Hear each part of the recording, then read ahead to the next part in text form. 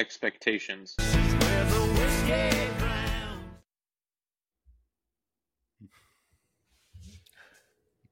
Hello and welcome back to Friends and Low Expectations, a day late and a dollar short. I don't know about the dollar short part, but we are definitely a day late, fellas. But, I mean, if anybody could slide me $1, that'd be great. Yeah. If you can slide Kief $1, his Instagram, or not Instagram, his Venmo is at Mr. Tyler K-1. And that may or may not be true. So just keep an eye out for that.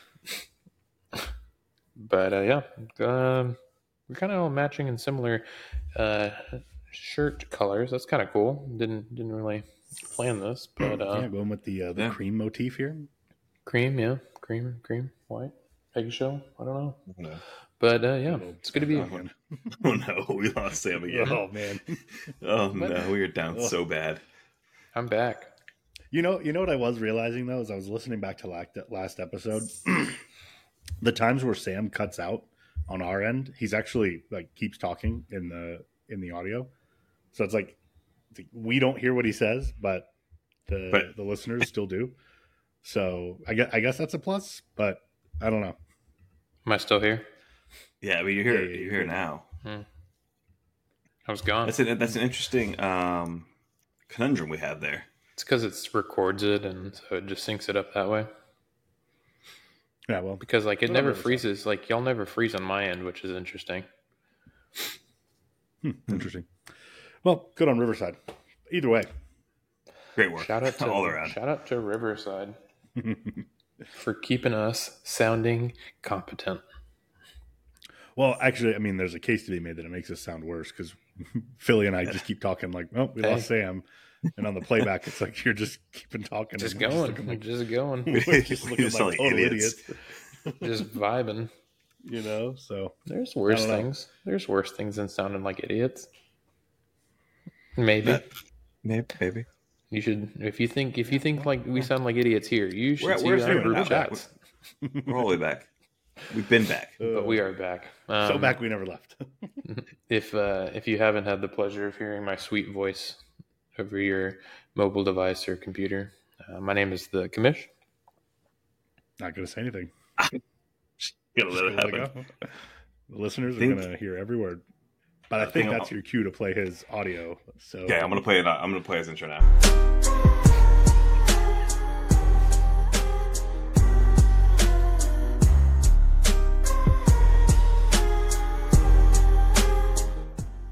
Yeah, I thought you were making me just look like an idiot, just waiting for this to play. I was like, "No, you just froze it." Well, I mean, it's us. It's us looking bad, not you. Yeah, it's us. We're the idiots for sure.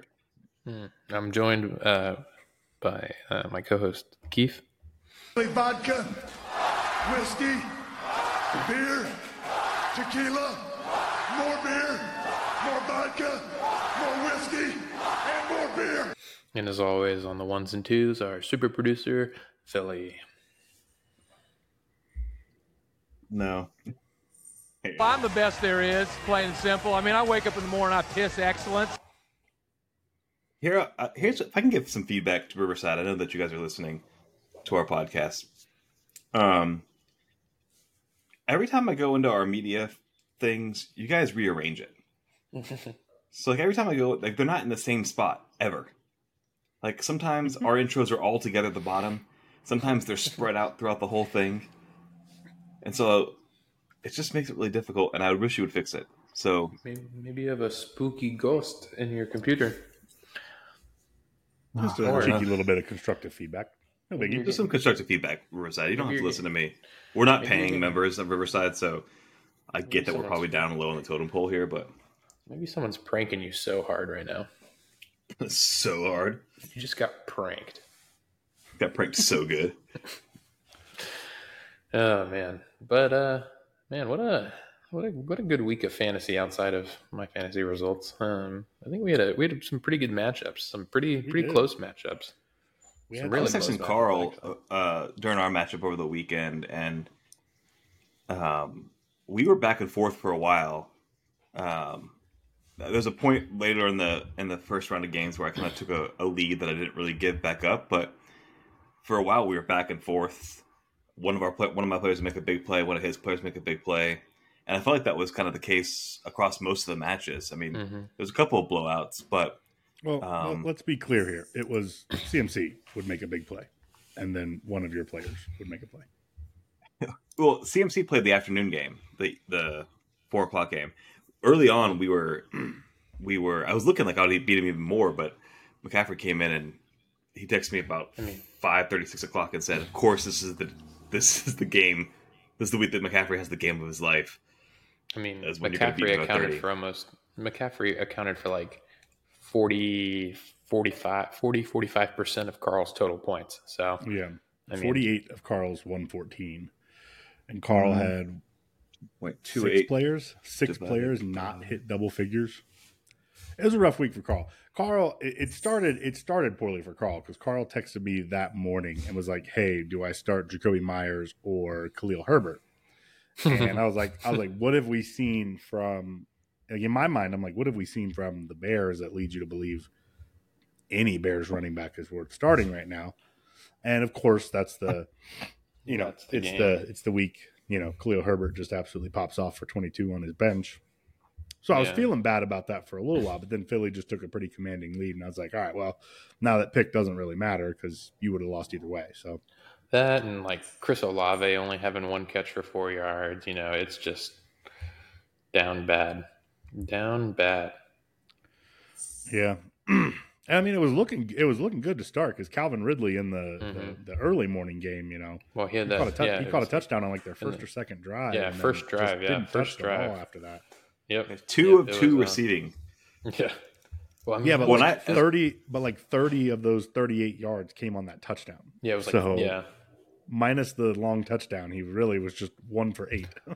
I had that Romeo on my bench with almost 19 points Thursday night, and so I was like kicking myself, thinking like, if I lose by 4 or 5 points, just like I'm going to be so mad. But thankfully I was able to. Romeo Dubes, he's been pretty consistent. I mean, obviously outside of a downside from in week 2, he's been pretty good for the Packers. Yeah. I mean, he's had 25 targets in the past 2 games, and that's with Christian Watson coming back. And, the surprise was this week, 13 targets despite Watson being back in the lineup. So I mean, just a target monster right now. And I mean, week 1 was 18.6, week 2 was a 5-point dud, week 3 was 18.3, and week 4 was 18.5. So right, if you take out that outlier, I mean, he's scoring 18 points a game. Right. Yeah. It's hard. Like, I mean, you're pretty fortunate with your wide receiver situation, but he's making a case to be inserted into the starting lineups. But I think that's a good conversation for later on. But Kief, I'd like to get in the win column for our 2-minute drill this week, if that's okay. Yeah, I'm going to be honest with you. I made this one really light just so we can see one go in. So if we can't get under 2 minutes this week, then I'm gonna hit it hard. I'm gonna hit it hard. I'm gonna hit it fast. Yep. You might not understand a word I'm fucking saying, but we're going to get through it. I don't think you need to go that fast because, I mean, I did dumb down the content. But like I said, I mean, we got to see one go in here. So, we're, 0-3 on the season, 0-2? So, yep. I actually would like to see if going faster makes Sam go from like, okay, and then the Fighting Houseplants beat to maybe a bit more energetic. Who knows? I don't know. Trying to enunciate. We're gonna find out this week. Find out live next week on Dragon Ball Z. Got to put up a not suitable for work blur on tooth. Goodness. Well, y'all let me know, and I'm ready to seeing tooth booty. Yeah. Listen, straight cheeks. Go ahead and fire that bad boy off because I'm gonna get us going in 3, 2, and the Fighting Houseplants versus Kraft Personal Masseuse. Our game of the week featured the 2 highest scoring teams of the week going at it. KPM opened up the scoring with a monster night from Montgomery to open the week and saw Jackson and Brown both pour in 30+. The Houseplants got strong performances from Allen, returning Kamara, and Nakua, while Andrews also had a return to form. However, the Chiefs' D blew the lead for the Houseplants and sealed the win for KPM. KPM wins 154-152. The former piece of shit versus Dan Flash's Superstore. A disappointing week for the former piece of shit saw only Hertz, Walker, and Aubrey meet projections as they failed to break 100 points for the first time this season. Meanwhile, Dan Flashes got all they needed from Bijan and Justin Jefferson to get the win. Dan Flashes gets back in the win column, matching last season's win total by week 4 as they cruise 116-91. Dak Twisted Fantasy versus Kentucky Fried Cholo. After fielding the second highest scoring team a week ago, Dak Twisted Fantasy follows it up with a lackluster performance that saw only Justin Fields and the Bucs defense meet projections. Meanwhile, the Cholos got monster outings from their pair of receivers in Diggs and Moore, which gave them all they needed to get by with the win. The Cholos win this one 123-115. Angus's Sloppy Steaks versus Death Taxes and Kickers. The Who's Your Daddy game of the week sees the Sloppy Steaks get their first win of the season while DTK remains winless.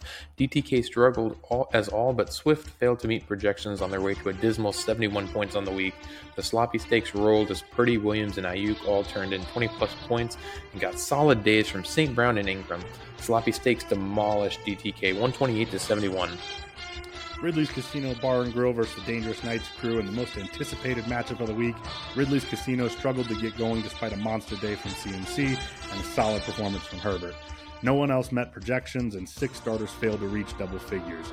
Meanwhile, Dangerous Knights crew gets back on track as Cook, Henry, Kirk, Butker, and the Cowboys defense all beat projections. Dangerous Knights crew cruises 144-114. Boys, we're back in the win column. 158 there. Wow. Cutting it close, but 158 back on the win column. Oh, we needed that. And I think our timing, like when I hit play and you started, was like, oh, primo. Honestly, that moment right there, because like I heard it in my ear like the second I read the first name, and I was like, oh yeah, baby, oh, yeah. We are in business. I was like, this is cash. This is cash right here. We are in fucking business.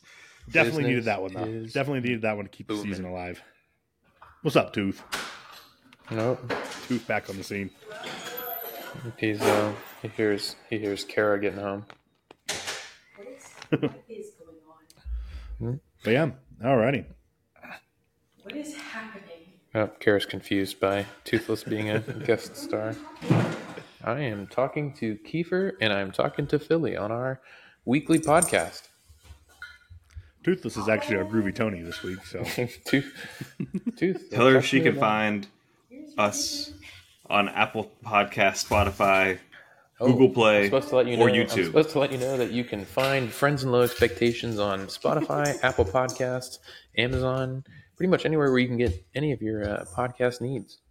And if you're a visual learner on YouTube. We're not on YouTube. Google. Sorry for the interruption. If you're a visual learner, not on YouTube. Yeah, we haven't posted our episodes on YouTube in a while.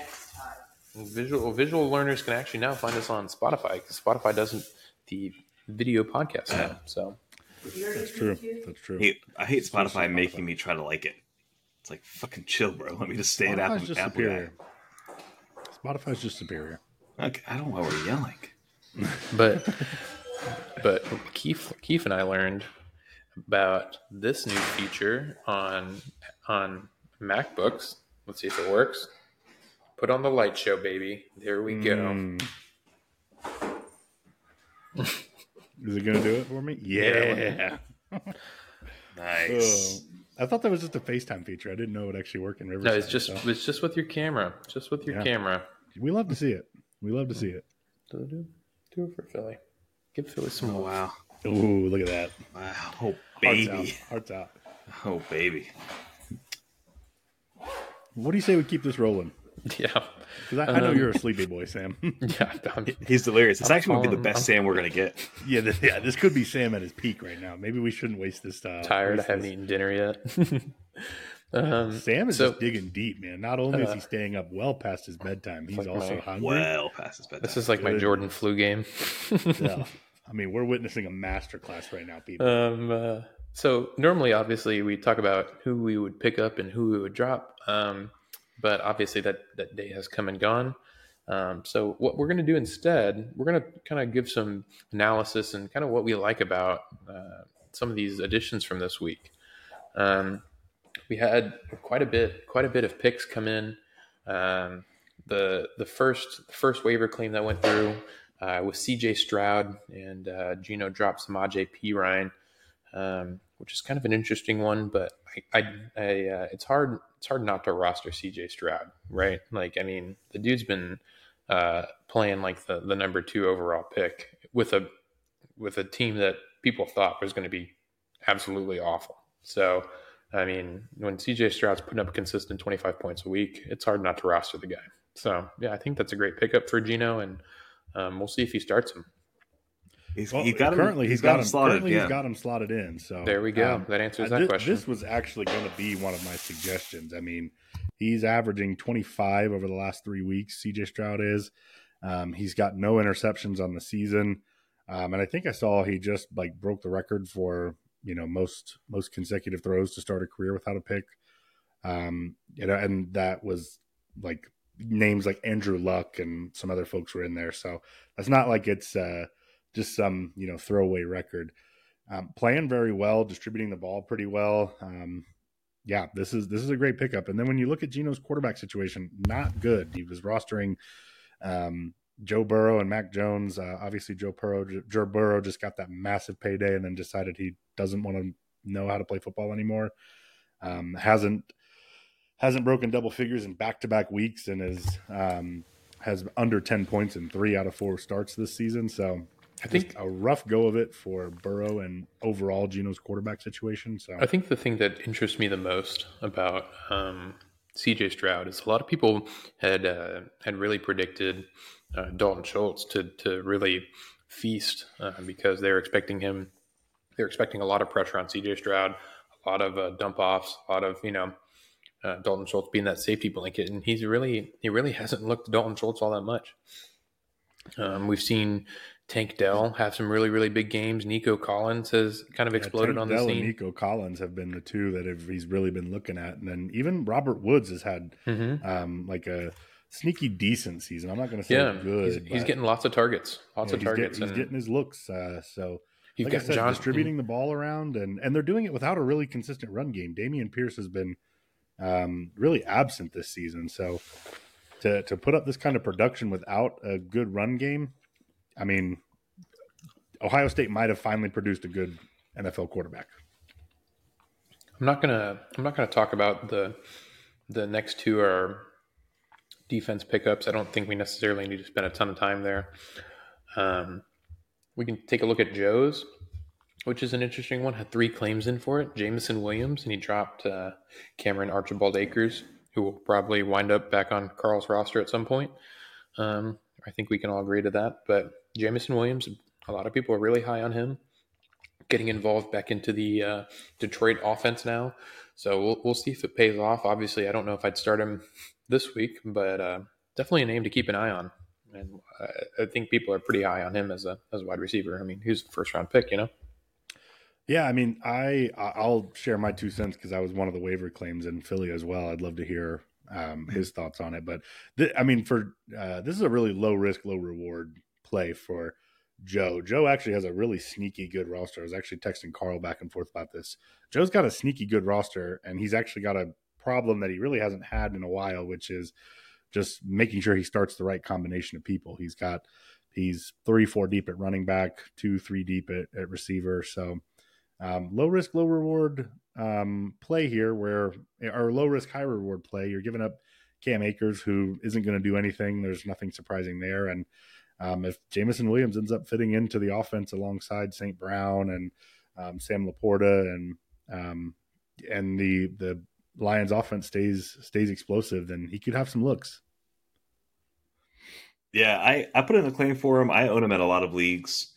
I have him in our Dynasty League. I've had him. I drafted him last year, and he's been sitting in either the IR or suspension for me for the whole time. And in a couple other leagues where I was able to get him, I went for him. To your point, Kief, I think it's a low risk, high reward. You've got roster space. I saw a couple of things come through this week that was like, you need to roster them, but don't force them in. And so I think that's kind of where you're at. Like, I think if you can get him on your roster, great. I was looking at him. I put a claim in for him. I think I was looking to drop. Uh, maybe Charbonnet for him, but just feel like it's a guy that he could pop off and be St. Brown level production.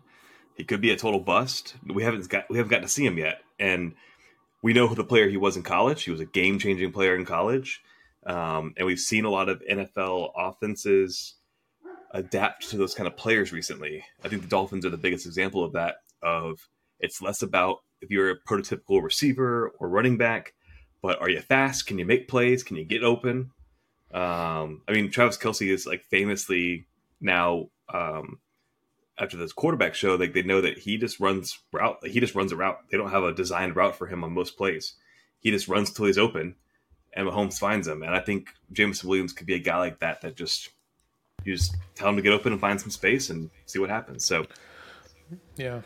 Jameson Williams is like a Jerry Jeudy-esque receiver, right? He's got elite route running capabilities. He's got really high potential. I mean, we saw glimpses of it last year. He played maybe 1 or 2 games at the end of the season there, coming back from his injury. But he's got a very high ceiling.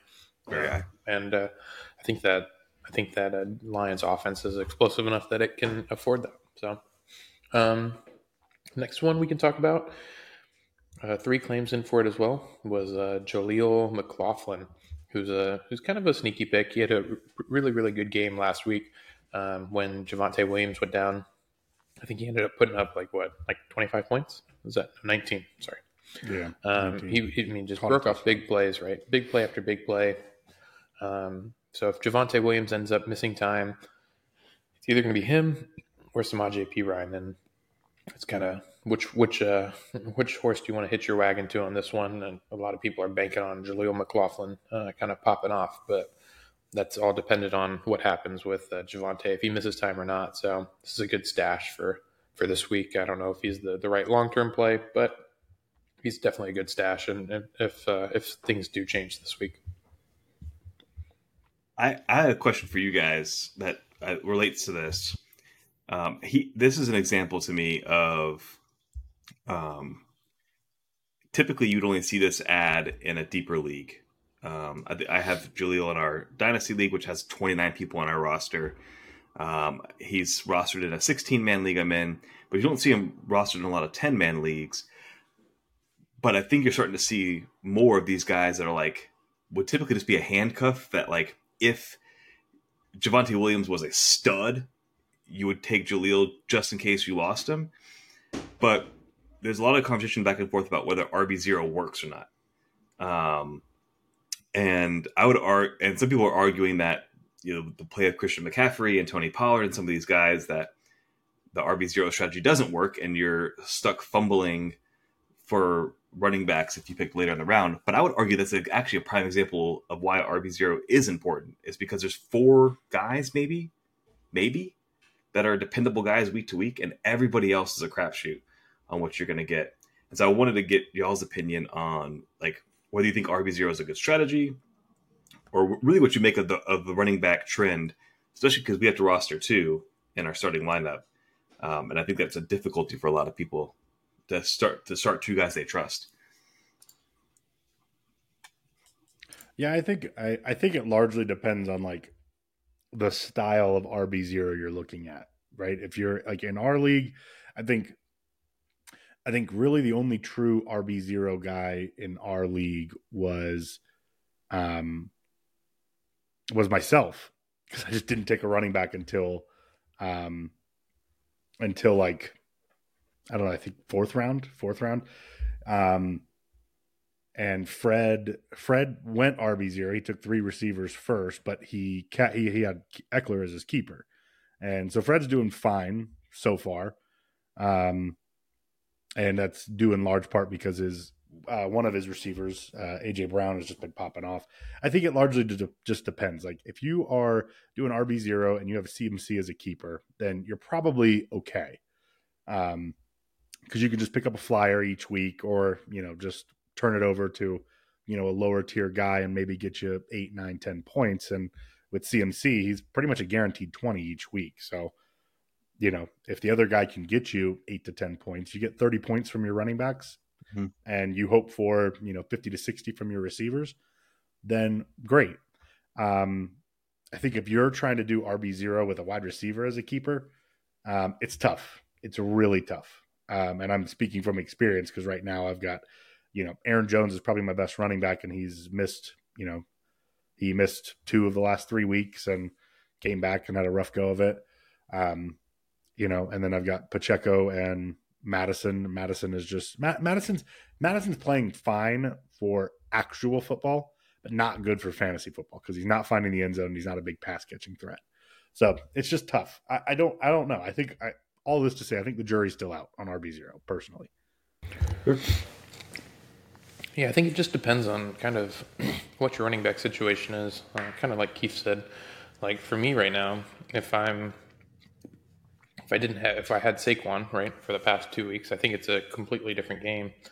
Same goes for Fred, right? I mean, he's been without, he's had Eckler, week 1, maybe week 2, but for the rest of it, he's been out. So, sometimes it works out and you get lucky with a David Montgomery putting up 30 points, which is not something you'd probably expect. And, other times you're just going to get stuck with that. But I know Joe's not expecting that. Right. To Keith's point as well, right?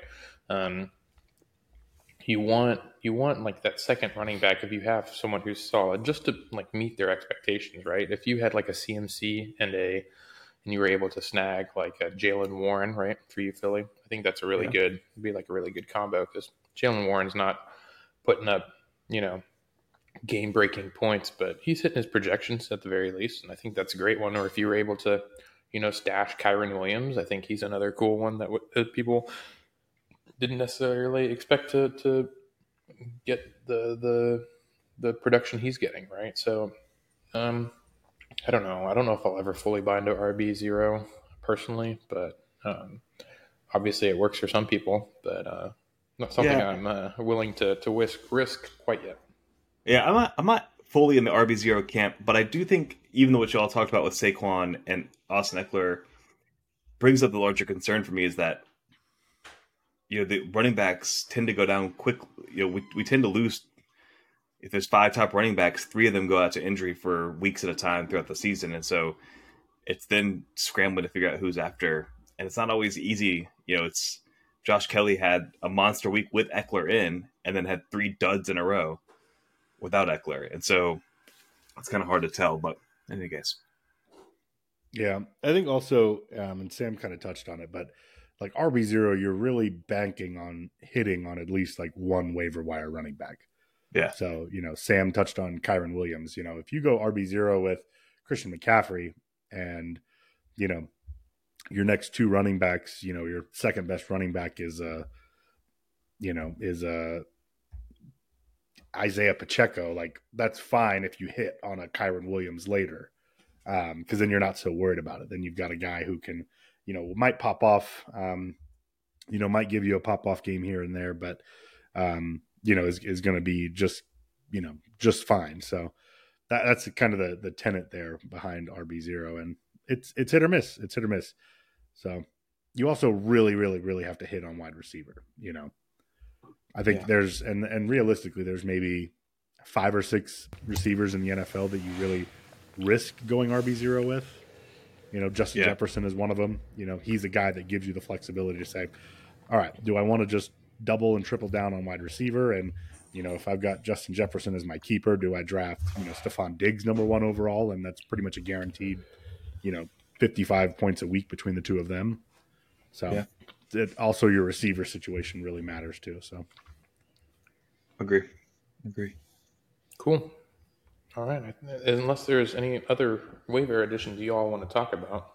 I think no more waiver additions, but we did have 2 trades. 2 trades today. I'd love to hear your guys' thoughts. I'm involved in one of them, but love to maybe take a second to break down these trades.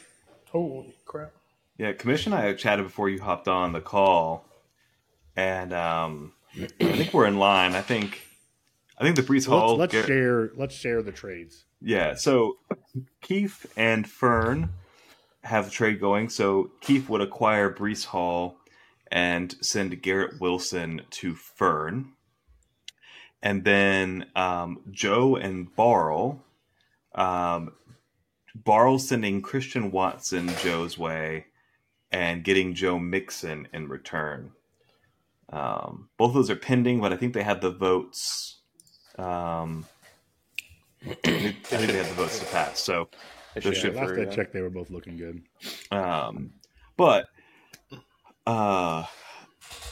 So the Breece Hall Garrett Wilson, I think, is a pretty fair trade.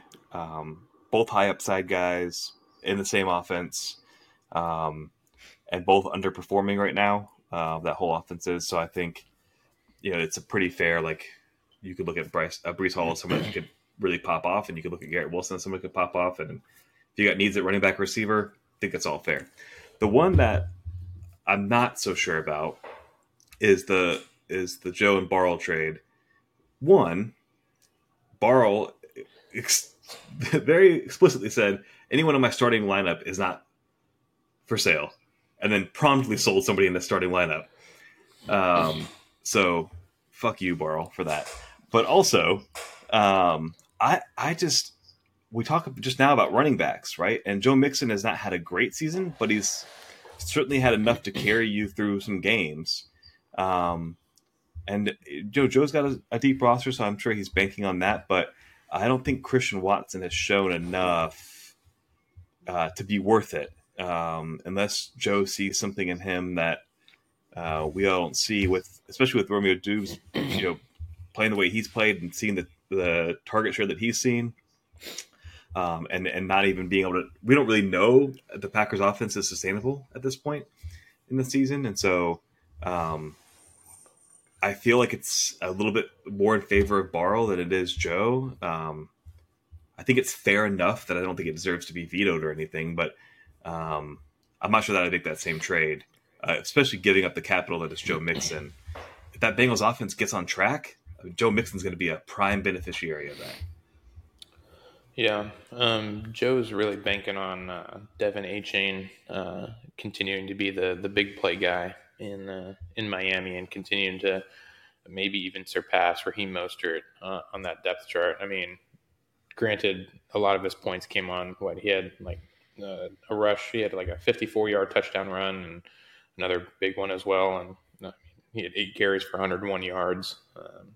It's just incredible what he's doing with his limited amount of touches, right?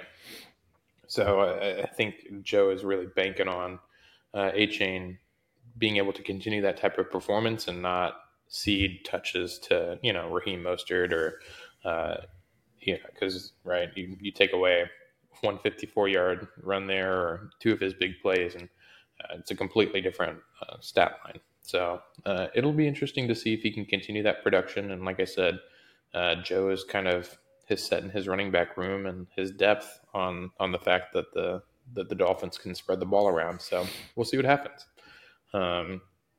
Christian Watson could, continue to blossom into this offense and continue to catch a lot of passes. He had a pretty decent week, right? I think he had 10 points last week. Does that sound right? Yeah, I think he had like 30 yards and a touchdown, so it sounds about right. 10 points? Something like that. I can, if someone wants to double check me on it, but yeah, 10.5. 10.5, right? So 2 catches, 25 yards on a tutty. Right. So you're kind of banking that his production is going to continue to ramp up. So it'll see. And Carl has, like I said, he's got the depth at wide receiver to kind of afford to part with that. Chris Olave, Calvin Ridley, and also, Drake London, probably wide receiver 3 in that offense. So we'll see. But, I think it's an interesting trade, and they both have potential to really have high ceilings, but they could also, if things continue the way that they are, it could also be really low ceilings. So, like I said, I don't think there's a need to veto, but it's just I actually think that I probably think this is a little bit more even than the two of you personally. I think this is a depth. Yeah. I think this is a depth move for both of them, and they're both kind of banking on potential here. Obviously, the Bengals haven't looked like the Bengals of years past. And I think Carl probably saw this as an opportunity to maybe buy low on Joe Mixon and hope that the Bengals kind of get on track and Joe Mixon benefits from that, as Philly pointed out. And I think you're hoping that, very early returns on Christian Watson's first outing, finding the end zone, that, he continues to settle into that offense. But when I look at Joe, he's got Bijan, Jahmyr Gibbs, Devon A-Chain. You've got room to part ways with a Joe Mixon there. And, he's got Tyler Algier right now, but he'll probably end up, my guess is he's going to end up dropping him pretty soon because he's done absolutely nothing since that first week. But so you got a little bit of flexibility there. And then with wide receiver, doesn't really have a whole lot of flexibility there. You have Justin Jefferson. Terry McLaurin has looked a little bit better the last few weeks, so he's probably clear wide receiver too. But after that, Tyler Lockett has had one pop-off week, and then the other 3 weeks failed to get double digits. Zay Flowers, looked pretty strong, but has, really not taken the next step forward, has also not found the end zone. And, pick up Jamison Williams here as a flyer and hope that hits. So I think this is a depth move for both of them, and I think it's actually very balanced where both are kind of expecting to buy low and, hit later. At the end of the day, unless it's super lopsided, I feel like if they're agreeing, they're consenting adults. Let them go at it. Unless you're Fern trying to sell you the moon for a pack of off-brand pencils. So I texted Fern. I said, "Are you open to moving any of your running backs?" And the first one, he was like, Miles Sanders. And I was like, I don't want to touch that. And then I was like, and then I think I said, I asked if Kamara and Jacobs were off the table. And he's like, yeah, for right now. And I said, okay, what about Breece Hall? Then he goes, how about Breece Hall for Keenan Allen? I was like, what? I was like, for Keenan Allen, I want both Kamara and Jacobs. And he's like, oh, you're going to gut me. I was like, what? So we ended up coming to, working that one out. And yeah, I think from my perspective on that trade, I feel good about wide receiver. I've got two that I'm very, very comfortable with. And then, week to week, if I need to, I can stream Judy or Hopkins and feel decent about one of them. Get me, around 10, and maybe Hopkins, finding the end zone, something like that. But yeah, deploying the RB0 strat has not worked out for me because I don't quite have that like elite Justin Jefferson, Stephon Diggs, Tyreek Hill level wide receiver. Although Keenan Allen has been very good to start the year.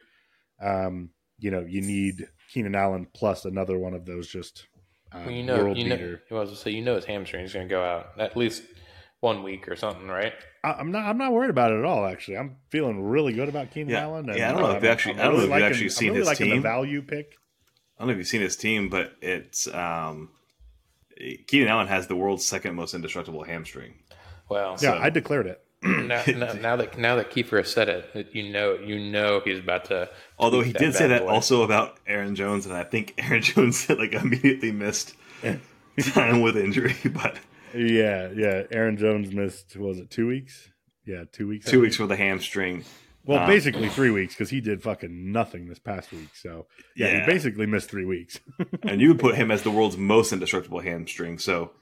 I would actually just keep what you're doing. I would don't touch Keenan Allen. Well, honestly, what I'm seeing here is I put 2 indestructible hamstrings out there, and I hit on one of them. So I'm batting 500 right now. If I'm shooting 50% from behind the arc, I'm getting an NBA contract. I'll tell you that right now. But back to the trade, and back to Fern's tactics. He is always going to try and least first, ask question second. He's like, you'll never know if you don't ask. So it's going to, I said it in the chat. I respect it. That's textbook negotiating. You ask big, and when they say no, it's like, okay, well, I wasn't expecting you to say yes anyway. Yeah, it's like when I offer Javonte Williams for Christian Watson and Carl says no. Right. Well, or like, like Carl asked me what I wanted for Jalen Warren, and I said, he said, Jalen Warren, let me know. And I said, who's for sale? Or better question, who's off limits? And he said, big question to ask for a bench guy. If they are starting for me, they're off limits. We can't negotiate if you immediately just say, everyone's off limits. Except the guy. I want your guy. I want your guy, and I want you to fend for seconds off my shitty-ass bench. Figure it out. Carl has been in shambles with how bad his bench is. And it's just been funny to hear. I made Carl a reasonable offer. And he said he's not a fan of Gabe Davis, but Gabe Davis has had 3 great weeks in a row. Or 3 great weeks out of 4, so we'll see. We'll see. Yeah, you gotta wonder if Carl's punching air for not jumping on Gabe Davis for Jalen Warren, because clearly he would have won that trade. Oh wait, you have both. Never mind. Yeah, I was gonna go Gabe Davis and Jalen Warren for Christian Watson and Jacoby Myers. Yeah, that's still fairly balanced. But we're here. Listen, that's between you guys and Carl. It's between me and God and Carl. Yeah, I was supposed to say God. Yeah, let's hope these trades keep picking up, though. The league is fun when guys keep busting. I always want to make a trade every year, and nobody ever wants to make a trade. I never want to make a trade. I get too much anxiety. Yeah, working through trades. Sam rationalizes why he shouldn't make a trade, even if it's a good trade. I know. I talk myself out of it. You could be like, "Hey, Sam, Lamar Jackson. You want Lamar Jackson? All I'm asking for is Rachaad White." And he'd be like, "Ooh, let me go to Roto Trade and do a trade analyzer." And yeah, I wouldn't do it. You guys want to discuss some picks? Yeah, let's dive into these picks. It was a pretty fucking bad week for the boys last week. It was. And not just in picks. Let me just say, I went through and added these up, and it was bad across the board, in every category. We did not hit. Yeah, it was rough, fellas. This week was rough. We did. Why don't we go ahead and recap them? All right, so I went by for weekly picks. I started keeping a season tally. We only have 2 weeks worth of picks so far because of our little bye week that we had, week 2. But Commish was 1-4 last week. His only correct pick was Dangerous Nights Crew over Ridley's Casino Bar and Grill. That puts him at 3-7 on the season. Kief was 2-3 last week, was the best of us last week, with Dan Flashes and KPM as correct picks. He's 6-4 on the season. And then I was 1-4 with Dan Flashes as my correct pick, and I am 6-4 on the season as well. Moving into lock of the week, spoiler alert, none of us got the lock. Commish, we all bombed with our locks, man. Yeah, Commish and Kief both picked Geno, so they were both 0-1 last week. Commish falls to 0-2 on the season for lock of the week. I think for me and Commish, it should be -2 because God, not only did Geno not hit the lock, Geno just bombed, dude. We both picked the lock as the most lopsided matchup of the week. I was like, man. Yeah, and tough tentatively maybe the lowest scoring matchup of lowest scoring team of all time. I feel like we had someone in the 60s, but I couldn't find it. Maybe Sleeper has a breakdown of I literally went through every week, Kief, and it was not me. Oh, I could have swore you had 68 one week. No, I did not. I had 78. Maybe that's what I was thinking. But I literally went through every week. But I'm pretty sure maybe someone did it round 1 of a playoffs maybe, and I can't figure it out because it combined all the weeks. I know that, but someone else had a lower than me last year even. I think Mo had 75 or something like that. for those that aren't in the league and can't see it, it was not a good week for Gino. He scored 72.4 points. Joe Burrow got him 4.7. Ramondre Stevenson 6. Good outings from Swift and Devontae Adams. Then Tutu at 7.4. Kelsey had 12, which is really low for Kelsey. Tank Dell 3.9. Justin Tucker 4. That's gotta suck when your whole identity is Justin Tucker. And 1 point from the San Francisco defense. So pretty low. Our resident historian needs to get back to us on if that's the lowest of all time. But I think what's worse for Gino is like you can take some copium with a low scoring week if you have a bench pop off. You got a couple players on your bench. You're like, the points were there. For Gino, the points were not there. No, not there. I mean, you go to his bench: Mac Jones 0.7, Samaje Perine 5.5, Kendrick Bourne 5.6. Jordan Addison, a flat goose egg. Kyle Pitts, 4 points. Patriots defense, 4 points. The only guy on his bench that would have moved the needle at all for him is Jahan Dotson, who had 12. Okay, so here's the I actually go ahead.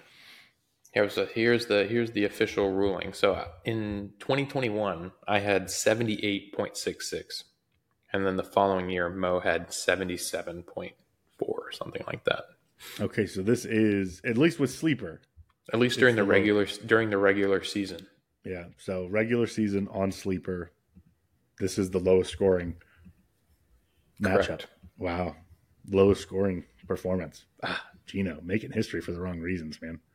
But it was particularly bad for me that year because I had put up the highest score in the league history at the time with 195, and then 3 weeks later put up the lowest score of the week. It was just abysmal.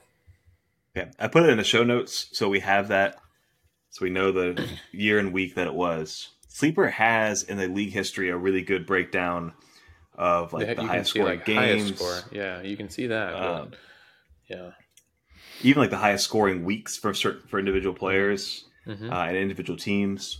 So what I was going to say is I don't know if Gino feels the same way, but I do though, if I'm going to lose that bad, to not have anybody on my bench because it makes me feel better that there's nothing I could have done. It's you know what, my team just sucked this week. There's nothing I could do. Leaving points on the bench is the worst feeling in fantasy if you lose. If you win, whatever. But if you lose and you had the points on your bench to win, it's especially if you took that player out at the last minute, it's the worst feeling. All right, let's keep going. Yeah, who was your lock? Lock was Fern, which wasn't a terrible lock. Second highest scoring team of the week. The only team he wouldn't have beaten was the team he faced. And a 2 point little shootout there, less than 2 points. So that's my lock. So I'm that puts Commish at 0-2 in the season for locks, Kief at 1-1, and me at 1-1 on locks for the season. Dog. Commish and I both lost. Dog, I didn't put down the dog. For us, dogs was my Beautiful Dark Twisted Fantasy for Commish. Ridley's Casino for me, and KPM for Kief. So Kief got a 1-0 there with KPM coming out as a dog. Sam and I, Commish and I both lost. So Commish and I are 0-2 on dogs, and Kief is 1-1 on dogs for the season. And then sleeper of the week, not only did we surprise, none of us hit. None of us hit. And not only did we not hit, we hit so bad that all of them actually underscored their projections. Mine was close. Yeah, but you didn't go over projections. So Sam had Tutu Atwell.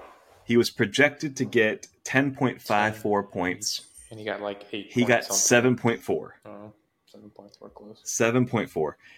So that is not a sleeper. Commish had Sam Laporta.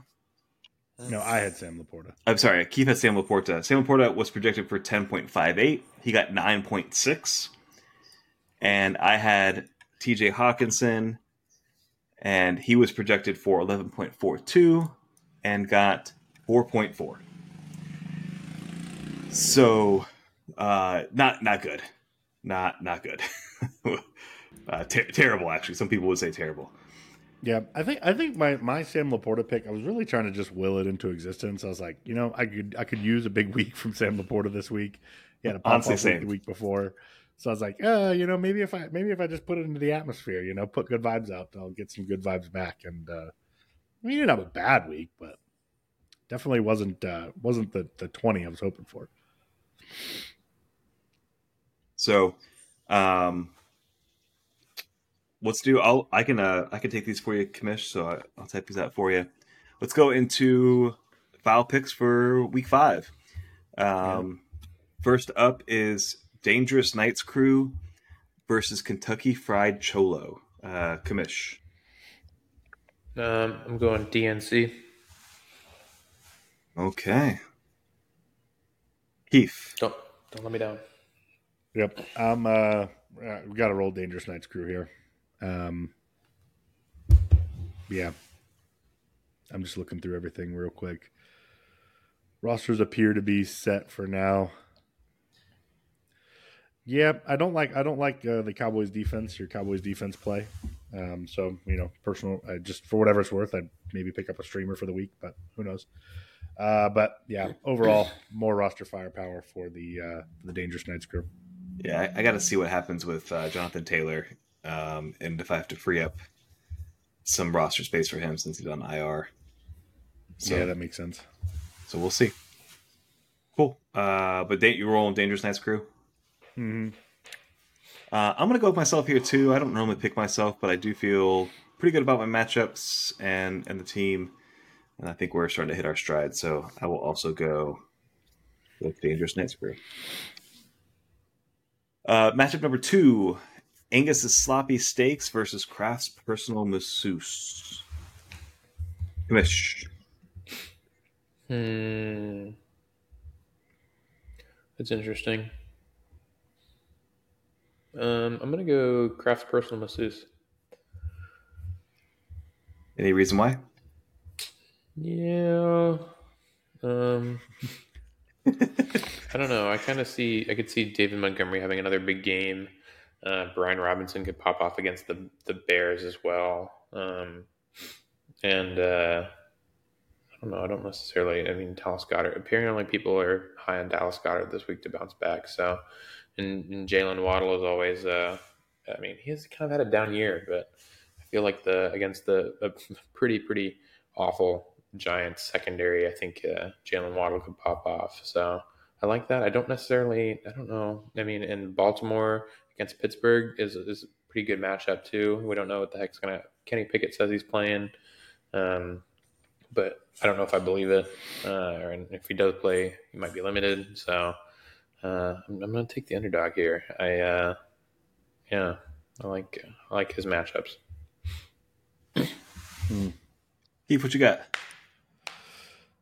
Yeah, I think I'm gonna have to roll with Austin here to get his second win of the season. I think the Lamar Jackson against Pittsburgh defense is going to be a pretty rough one. That's just a divisional game, very familiar opponent. Steelers tend to play the Ravens pretty tough. Montgomery should pop off for Carolina. Brian Robinson should have a decent day against Chicago. A.J. Brown should continue to play well, but you got to start Cortland Sutton. That's not good. I don't like Dallas Goedert to bounce back here. I think Philly's going to be running the ball pretty heavily, and if they do throw it all, they're probably going to go to A.J. Brown like they've been going to. Austin Eckler on bye, but he's been missing the last few weeks. I think overall a little bit more favorable matchups. A little bit more favorable matchups for Austin's guys here. So I'm gonna go Austin on this one. Sloppy steaks over KPM. Awesome. I think this is a tight one here. I really don't know what to make of San Francisco's offense against Dallas's defense. I think this is going to be it's either going to be a really gritty, like 16-10 game, or it's going to be the Rams Chiefs game from like 4 or 5 years ago where there's like 50 points apiece. So I'm not really sure what to make there.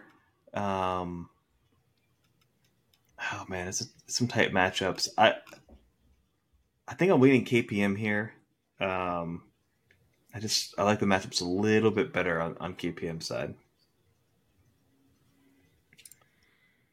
Next up, Commish. Dan Flashes versus the Fighting Houseplants.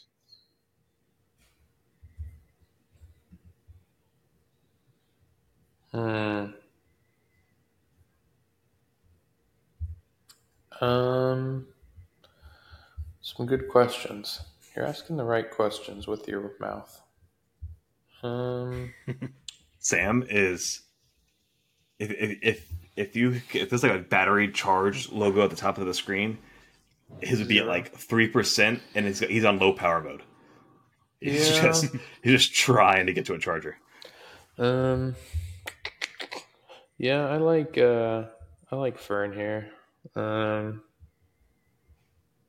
don't know what to make of Kamara still. So, he had 21 points last week. Good. Yeah. He had 13 catches. Okay. He didn't do much with those catches. He had 13 points. Yeah, Josh Jacobs. 21 Josh points. Jacobs, 13 of those points came off catches. Josh Jacobs finally played like Josh Jacobs. Puka Nacua had a big game. I think he could have another good game against the Eagles. The secondary has been kind of a suspect. Yeah, I'm going to go Fern. Kief. Yeah, this one is surprisingly lopsided right now. I don't know if Joe has set his roster yet, but based on projections, it looks like he has. And obviously with him trading out Joe Mixon, I can't imagine that he would slot in. Maybe he moves A-Chain to the other starting running back and benches Gibbs this week in favor of Watson. But even still, that wouldn't even put a dent in the spread right now, which is about 11 points. Fern's hitting his stride. I mean, if he continues to get good production out of Jacobs and Kamara goes back to just being a PPR monster, which, man, 14 targets, 13 receptions, only 33 yards, but in a PPR league, you get 13 That's all points you need. just off of. All you need. Yeah, I mean, you literally get. I mean, I would kill from one of my running backs. Running backs to just give me 13 points consistently. He gets 13 catches for 13 yards. He meets his projection. So yeah, 13 catches, 33 yards. That's 16 points just there. Then he added another 50 on the ground. So, yeah, I think Fern's going to continue to roll in this one. He's got the more favorable matchups. Although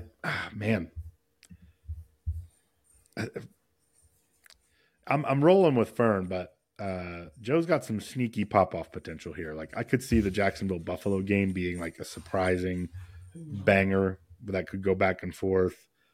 Bijan has played really well, and Houston's defense isn't fantastic. I don't know. Joe's got sneaky pop-off potential, but yeah, I'm rolling with Fern here. Next up is Def Tax's kicker versus. Oh, I haven't picked yet. Good point. Yeah, we talked about Joe's roster being sneaky good, and I don't disagree on that. So I'm kind of surprised, like you, to see how big the spread is. But Josh Allen played lights out last week, and Jacksonville's not looking good. At least it's not looked good the past couple weeks. And Puka, I mean, his stat lines are 22, 30, 12, 32. So, he has 119 yards, 147 yards, 72, and 163. So he's more likely than not gonna go over 100 yards, and then more likely than not is gonna have double digit or close to double digit receptions. It's just huge. So I think I like the makeup of his roster just a little bit more. So I'm gonna roll houseplants here. In a close one. I think it'll be closer than the projections say. DTK, Ridley's Bar, Casino Bar and Grill, Commish. I'm gonna go Ridley's Bar and Grill. I don't think bounce Gino back. Yeah, I just don't see. Gino's got some pop off potential, but I like Ridley here.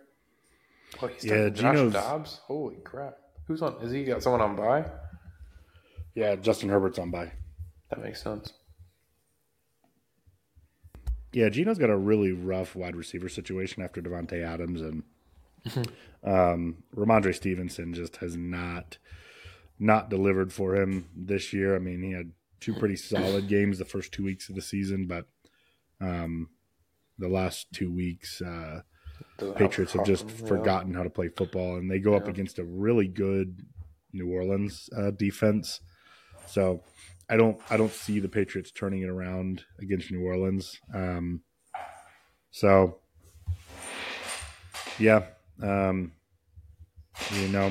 If you can get 20 from Kelsey, Adams, and another 25 from Stroud, you've got some potential here. But I mean, I think the San Francisco Dallas game is going to be a back and forth one. So I think CMC and Tony Pollard are both going to pop off in that one. Chris Olave is probably going to feast on the Patriots secondary. So I'm going to roll Ridley's Casino here. Yeah, I really want to pick Gino here because I think he's got some big play potential, but I think you just sold me on the Pollard and him having both Pollard and McCaffrey. That's going to turn into a dogfight there, and those two guys are going to get a lot of looks.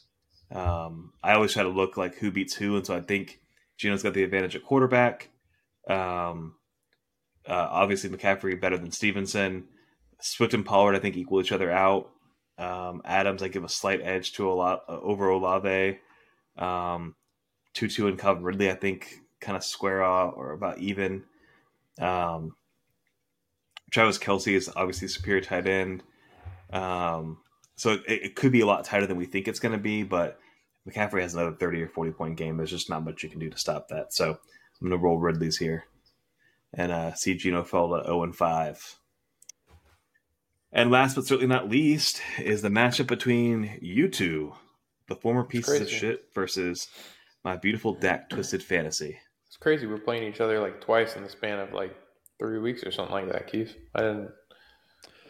Yeah, I think that's just the way the schedule shook out with the adjustments for rivalry week. Yeah, just weird. I'm going Kief. I don't think trying to.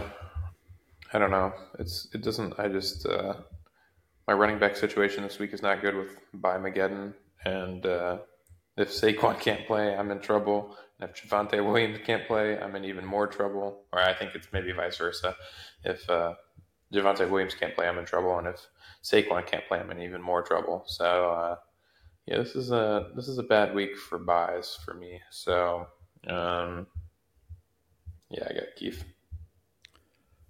Yeah, I actually did not realize every player, all but 2 players on your bench are on bye. So right. Tyler I Boyd told you. I texted you Mageddon, and you said no.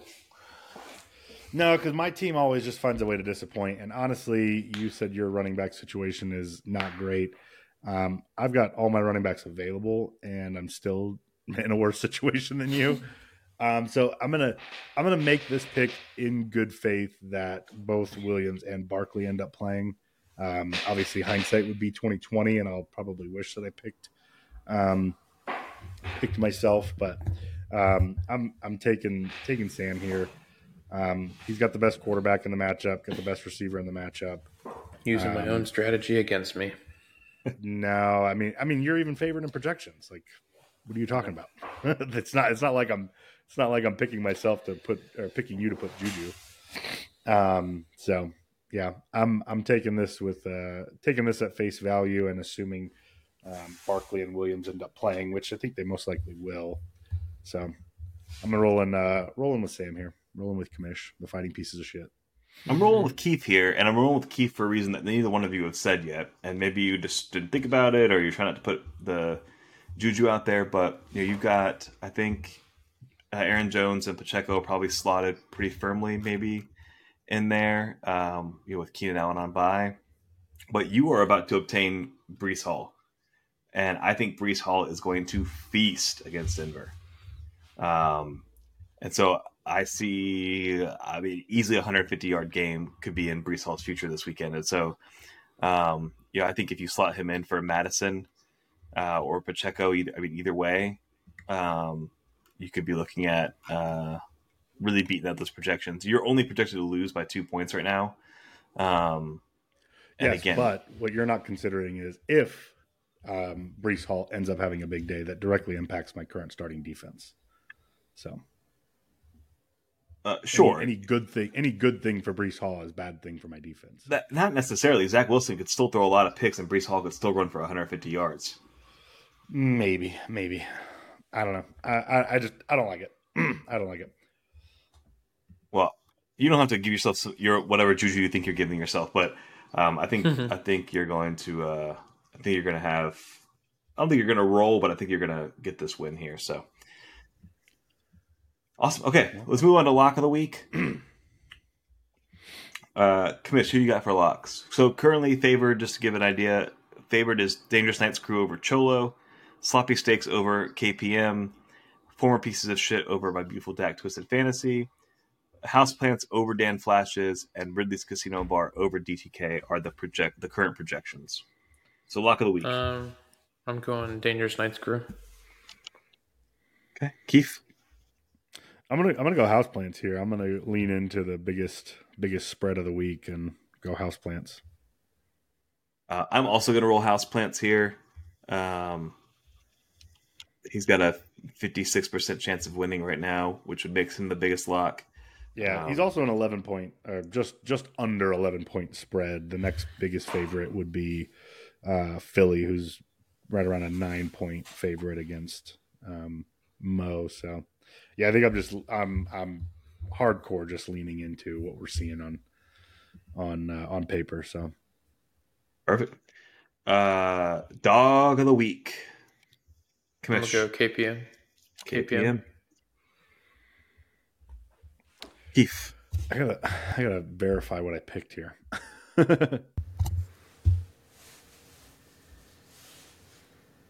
I picked sloppy steaks. I don't think I picked any upsets.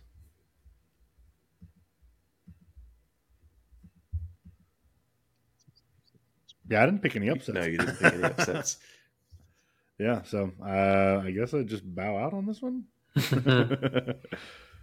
You could change your pick to yourself.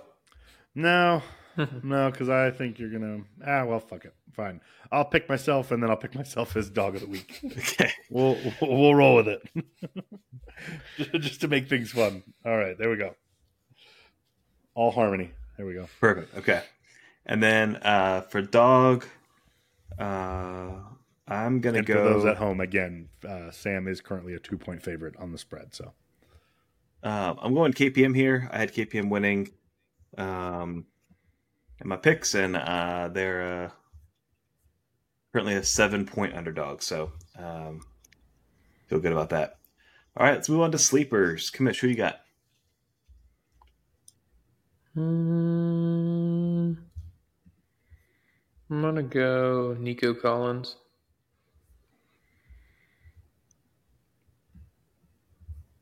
He's projected for 11.85 if you need that. 11.85. Yep. I got Brian Robinson for Fred, projected for 11.1 going up against Chicago's defense. I like him to find the end zone at least twice. Say that again for me. Brian Robinson, projected for 11.1. One.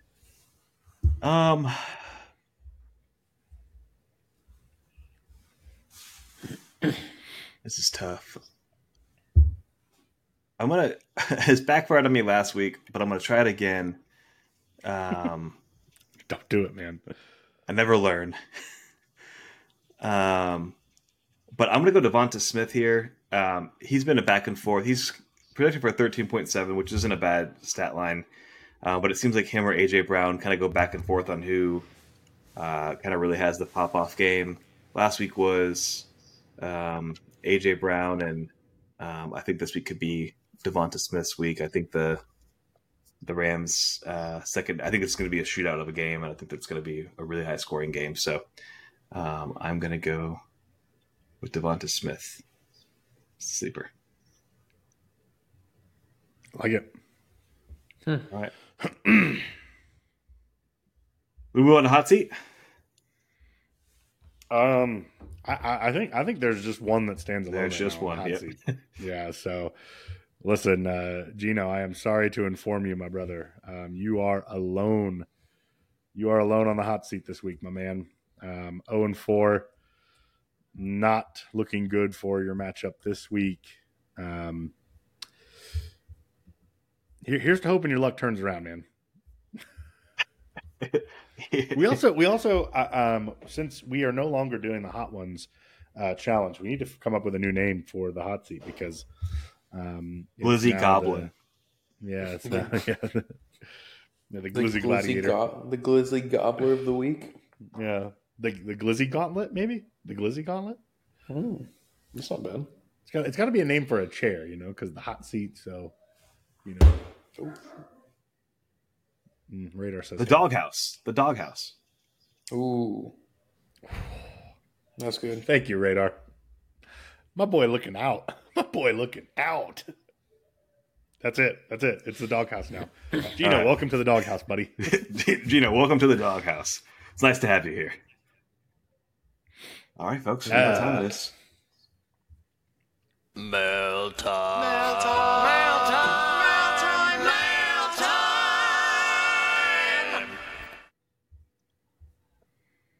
I know we don't technically have mailbag, but I could not play it for Commish. I mean, he's staying up so late for us tonight. Yeah, you all have to understand. It's almost midnight on the East Coast, and Sam's going through it. We normally start at about 9 o'clock on the East Coast, and by 9:15, Sam is ready for bed. Sam is snoozing. I half expect him to pull a blanket up most nights and just kind of cuddle up underneath it while we're recording. My man is ready for bed. That'd be super cool. Do we have a mailbag for tonight? Let me look and see if there were any left over in the mailbag that I didn't notice, but I don't think so, and I forgot to post it. Fellas, I'm sorry. I challenged you all to submit more mailbags, and then I haven't even posted the mailbags. Oh, we have 2 from Mo that were left over. Kentucky Fried Cholo. What is the greatest revenge story you've ever witnessed or heard? And the second one, what would be the next ideal North American city? I think we've actually done that one. We did North American city. Yeah. So, what is the greatest revenge story you've ever witnessed or heard? I'm assuming this is like not like a revenge story of celebrities. It's got to be people we know or have actually seen. I've got a really, really good one. I'd love to hear it. So when I was in high school, one of the players on our team, on our football team, who will remain nameless because this is verifiable through local media outlets. They got involved with another player's mom, who was also a teacher at the school, and said mother got pregnant. It all started because the individual whose mom got impregnated, it was like a really dirty hit on a practice play, and it was like he came from behind and just absolutely cleaned this kid's clock. And he just took that very, like Michael Jordan, I took that personal, took it very personal. And then a few weeks later, ended up hooking up with his mom, who was a teacher at our school. So I just want to clarify, because I think I heard you. I just want to make sure that I heard you right. This man got laid out at practice, and probably stood up and said, "I'm gonna fuck your mom." I don't even remember what he said. I don't think he said anything. He was probably too dazed to say. Yeah, anything. but most people pop up and say some things like that. He actually then, and you said in a couple weeks, in very quick order. Fuck this. She was going through a divorce. And that had been going on like most of the school year. And very quickly afterwards. It was right around. I know this because it was right around spring break. And then we came back, and boy, some news had popped off. Wow. Yeah. Yeah. Good luck topping it. But yeah, that's honestly though, that is a typical Bay County, Florida love story. To be quite honest, like we found love in a hopeless place. I can't tell you how common shit like that is in Bay County, North Florida. I don't even know if I have any off the top of my head. Either that or I can't think of any, which is also okay. I've got one. Go for it. It's not as good, but it's pretty funny. So when I was a kid, my dad he was from Colorado. His brother was he was the oldest. He was the second youngest of 7, and so his brother was a couple years older than him, but they're the only 2 boys. They had kind of a typical brother relationship. But my dad's brother, my uncle, was a bit of like a drug addict, alcoholic, like was kind of just all over the place, and had done something. My dad would never tell me what it was, but had done something that pissed my dad off, and he's like, "I'm gonna get this motherfucker back the first chance I get." And he would always say, like, if I ever see him, I'm gonna get him back. And I was too young to really know like what was being said, but I just remember him saying that a couple of different times. And so his brother-in-law, his sister had married this guy, and he was a trucker. So every once in a while he'd come through Florida. And when he'd come through Florida, he would stop. If he was on the way, he'd stop with his big rig and park it in our front yard and let me go camp out in the big rig at night. I thought it was the coolest thing. But in an attempt to keep my uncle like on the straight and narrow, he brought him along with him for this cross-country trucking thing. And so they came and stayed with us for like a week. And they all are Spanish descent. So they try to puff out their chest about who can eat the spiciest foods and stuff like that. And so my dad turned to my Uncle Eddie was the guy that was the trucker. And my Uncle Bob was my dad's actual biological brother. And they were at the house. And it was like a Saturday night, and he goes, or it was a Friday night, and he goes, "I'm gonna get Bob back this weekend. Just watch." So we go to the flea market the next day, and there's this stand this lady's selling salsa, like fresh made chips and stuff. And Bob didn't have any money, so my dad was like, "Hey, I'll buy you the chips and salsa," because it was the hottest salsa, and they were like all busting each other's chops, like, "You're too much of a wuss to eat this. You can't eat this. Like, it's way too hot for you, whatever."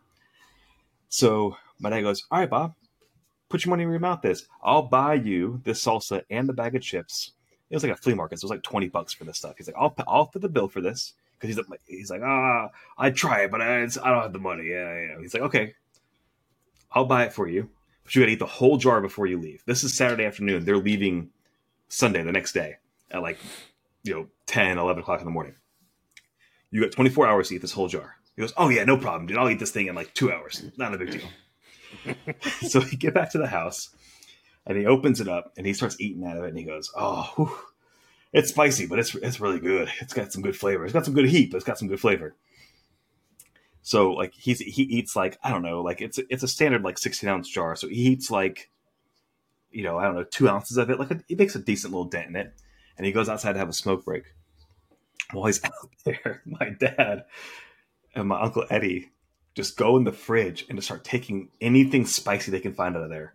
Hot sauce, other salsas.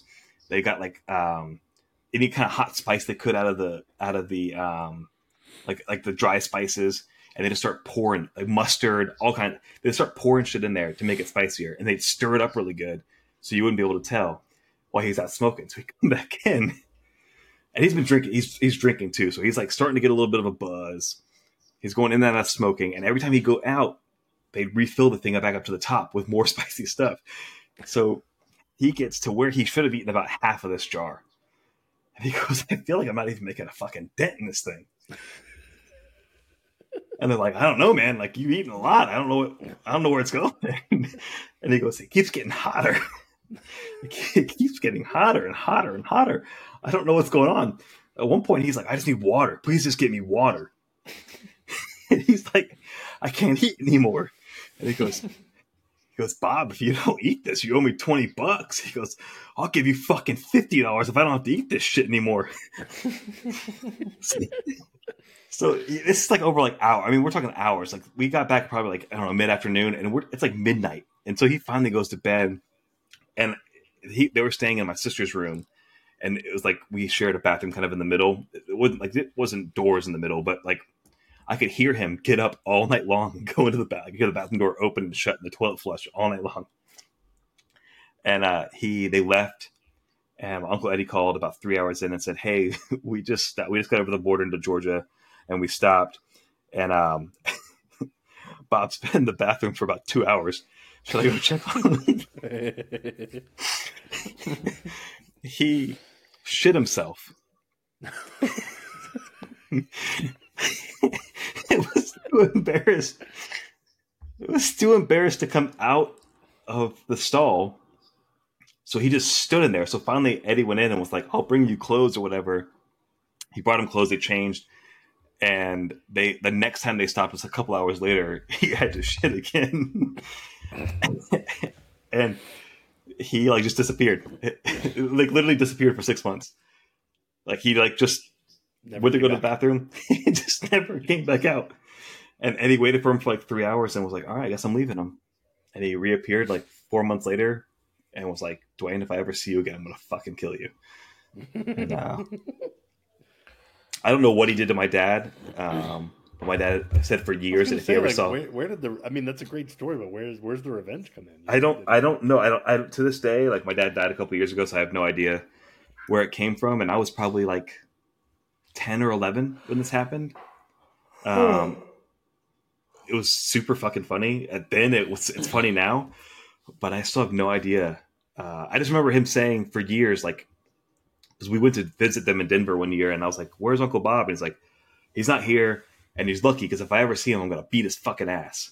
And I was like, "Okay, I don't know what he did to you, but y'all got some shit to work out." He worked it out, and I thought of one. It's going to be quick. In college one year, this is about myself. I had a cat in college, Kelso. When we moved into the apartment, I paid the pet rent, the pet deposit, all of that. About probably towards the end of the year, probably like March or April, something like that. No, it must have been later than that. Maybe April time frame. One of our roommates got a puppy, like a really just like without asking me, just came home. There was a puppy in the house, and I did not want said puppy in the house. I was upset about having the dog because the dog was like not trained. It was awful. Destroyed the house, carpets, all of that.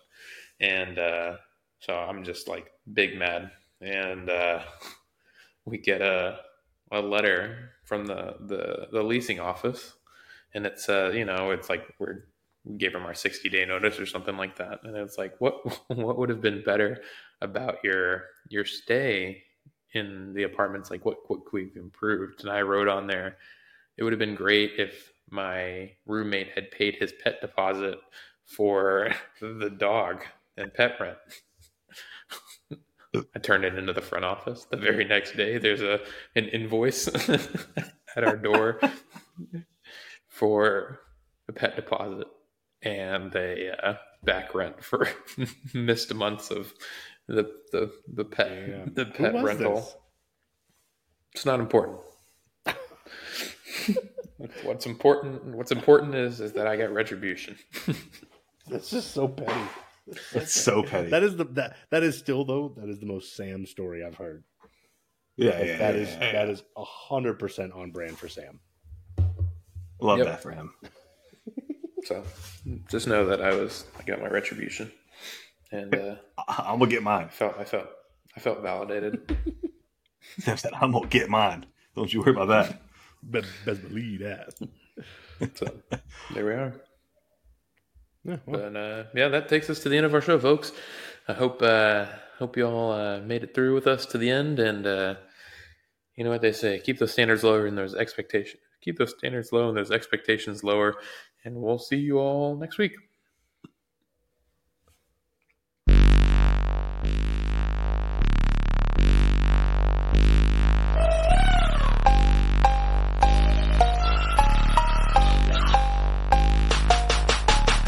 I'm dead fresh, I might pull up in a casket. You be looking sweet like a fucking fruit basket. Spit a couple raps, I get a check and Johnny Cash it. I smash it, I let your mama rob my sunglasses. Don't think nobody gonna fuck with me like I do. You can be killing the motherfuckers always talking, but damn it, I'm high too. That means I don't give a fuck. Yeah, I wanna stunt. I make your salary thrice in a month. I pay your daddy to roll up my blunts and he blow your allowance to pay for my lunch. You ain't with the shit. You ain't with the shit. You ain't with